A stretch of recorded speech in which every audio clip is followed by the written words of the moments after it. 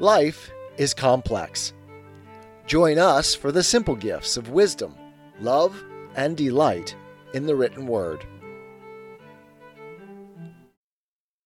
The Federalist Papers, Federalist number 29, Concerning the Militia, by Alexander Hamilton. To the people of the state of New York, the power of regulating the militia and of commanding its services in times of insurrection and invasion are natural incidents to the duties of superintending the common defense, and of watching over the internal peace of the Confederacy. It requires no skill in the science of war to discern that uniformity in the organization and discipline of the militia would be attended with the most beneficial effects whenever they were called into service for the public defense. It would enable them to discharge the duties of the camp and of the field with mutual intelligence and concert, an advantage of peculiar moment in the operations of an army. And it would fit them much sooner to acquire the degree of proficiency in military functions which would be essential to their usefulness. This desirable uniformity can only be accomplished by confiding the regulation of the militia to the direction of the national authority. It is, therefore, with the most evident propriety that the plan of the Convention proposes to empower the Union, to provide for organizing, arming, and disciplining the militia, and for governing such part of them as may be employed in the service of the United States, reserving to the states respectively the appointment of the officers and the authority of training the militia according to the discipline prescribed by Congress. End quote.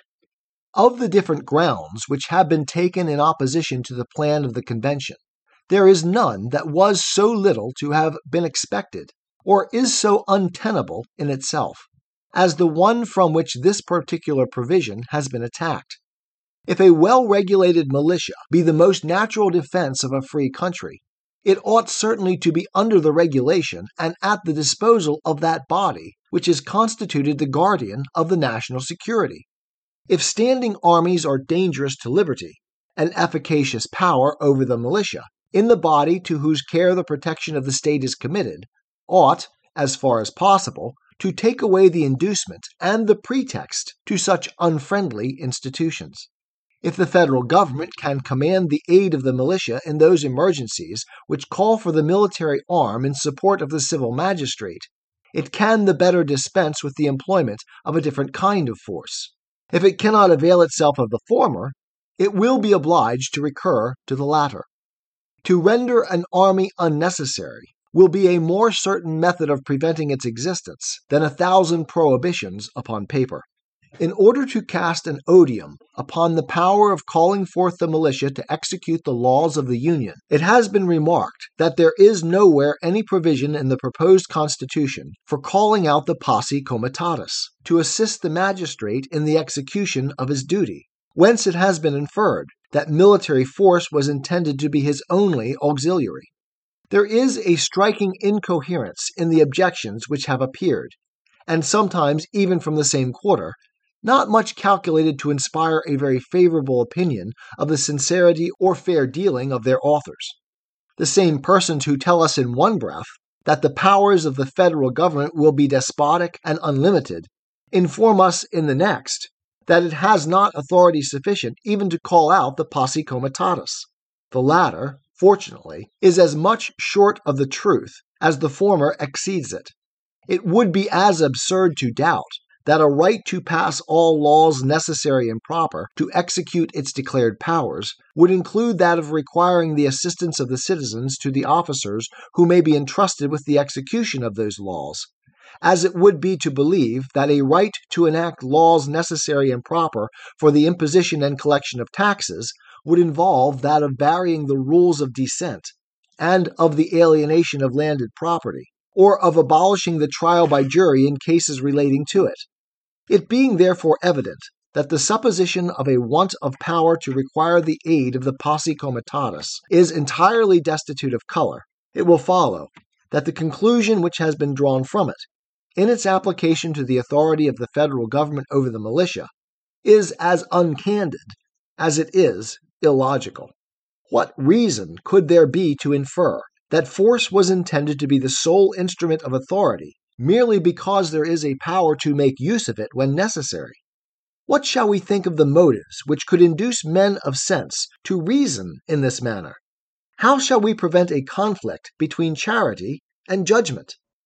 By a curious refinement upon the spirit of republican jealousy, we are even taught to apprehend danger from the militia itself in the hands of the federal government. It is observed that select corps may be formed, composed of the young and ardent, who may be rendered subservient to the views of arbitrary power. What plan for the regulation of the militia may be pursued by the national government is impossible to be foreseen. But so far from viewing the matter in the same light with those who object to select corps as dangerous, were the Constitution ratified, and were I to deliver my sentiments to a member of the federal legislature from this state on the subject of a militia establishment, I should hold to him, in substance, the following discourse.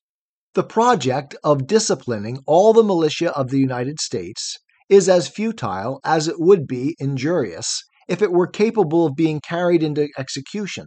A tolerable expertness in military movements is a business that requires time and practice. It is not a day, or even a week, that will suffice for the attainment of it. To oblige the great body of the yeomanry and of the other classes of the citizens to be under arms for the purpose of going through military exercises and evolutions, as often as might be necessary to acquire the degree of perfection which would entitle them to the character of a well-regulated militia, would be a real grievance to the people, and a serious public inconvenience and loss. It would form an annual deduction from the productive labor of the country, to an amount which, calculating upon the present numbers of the people, would not fall far short of the whole expense of the civil establishments of all the states. To attempt a thing which would abridge the mass of labor and industry to so considerable an extent would be unwise, and the experiment, if made, could not succeed, because it would not long be endured. Little more can reasonably be aimed at, with respect to the people at large, than to have them properly armed and equipped. And in order to see that this be not neglected, it will be necessary to assemble them once or twice in the course of a year. But though the scheme of disciplining the whole nation must be abandoned as mischievous or impracticable, yet it is a matter of the utmost importance that a well-digested plan should, as soon as possible, be adopted for the proper establishment of the militia. The attention of the government ought particularly to be directed to the formation of a select corps of moderate extent, upon such principles as will really fit them for service in case of need. By thus circumscribing the plan, it will be possible to have an excellent body of well-trained militia, ready to take the field whenever the defense of the state shall require it. This will not only lessen the call for military establishments, but if circumstances should at any time oblige the government to form an army of any magnitude, that army can never be formidable to the liberties of the people while there is a large body of citizens, little, if at all, inferior to them in discipline and the use of arms, who stand ready to defend their own rights and those of their fellow citizens. This appears to me the only substitute that can be devised for a standing army, and the best possible security against it, if it should exist. Thus, differently from the adversaries of the proposed Constitution, should I reason on the same subject, deducing arguments of safety from the very sources which they represent as fraught with danger and perdition. But how the national legislature may reason on the point is a thing which neither they nor I can foresee.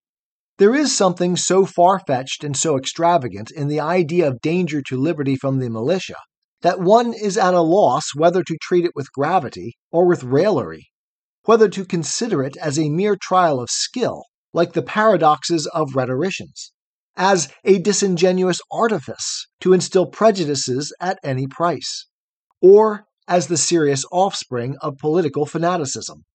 Where, in the name of common sense, are our fears to end if we may not trust our sons, our brothers, our neighbors, our fellow citizens? What shadow of danger can there be from men who are daily mingling with the rest of their countrymen, and who participate with them in the same feelings, sentiments, habits, and interests? What reasonable cause of apprehension can be inferred from a power in the Union to prescribe regulations for the militia and to command its services when necessary, while the particular states are to have the sole and exclusive appointment of the officers? If it were possible seriously to indulge a jealousy of the militia upon any conceivable establishment under the federal government, the circumstance of the officers being in the appointment of the states ought at once to extinguish it. There can be no doubt that this circumstance will always secure to them a preponderating influence over the militia. In reading many of the publications against the Constitution, a man is apt to imagine that he is perusing some ill-written tale or romance, which instead of natural and agreeable images, exhibits to the mind nothing but frightful and distorted shapes. Gorgons, hydras, and chimeras dire, discoloring and disfiguring whatever it represents, and transforming everything it touches into a monster. A sample of this is to be observed in the exaggerated and improbable suggestions which have taken place respecting the power of calling for the services of the militia. That of New Hampshire is to be marched to Georgia, of Georgia to New Hampshire, of New York to Kentucky, and of Kentucky to Lake Champlain. Nay, the debts due to the French and Dutch are to be paid in militiamen instead of louis d'or and ducats. At one moment there is to be a large army to lay prostrate the liberties of the people. At another moment, the militia of Virginia are to be dragged from their homes 500 or 600 miles to tame the Republican contumacy of Massachusetts. And that of Massachusetts is to be transported an equal distance to subdue the refractory haughtiness of the aristocratic Virginians. Do the persons who rave at this rate imagine that their art or their eloquence can impose any conceits or absurdities upon the people of America for infallible truths? If there should be an army to be made use of as the engine of despotism, what need of the militia? If there should be no army, whither would the militia, irritated by being called upon to undertake a distant and hopeless expedition, for the purpose of riveting the chains of slavery upon a part of their countrymen, direct their course, but to the seat of the tyrants, who had meditated so foolish as well as so wicked a project, to crush them in their imagined entrenchments of power, and to make them an example of the just vengeance of an abused and incensed people? Is this the way in which usurpers stride to dominion over a numerous and enlightened nation? Do they begin by exciting the detestation of the very instruments of their intended usurpations? Do they usually commence their career by wanton and disgustful acts of power, calculated to answer no end, but to draw upon themselves universal hatred and execration?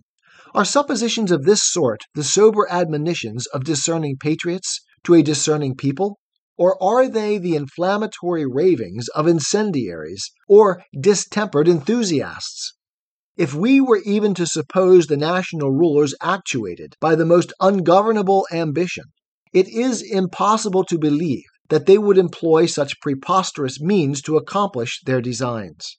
In times of insurrection or invasion, it would be natural and proper that the militia of a neighboring state should be marched into another to resist a common enemy, or to guard the republic against the violence of faction or sedition. This was frequently the case in respect to the first object in the course of the late war, and this mutual succor is, indeed, a principal end of our political association.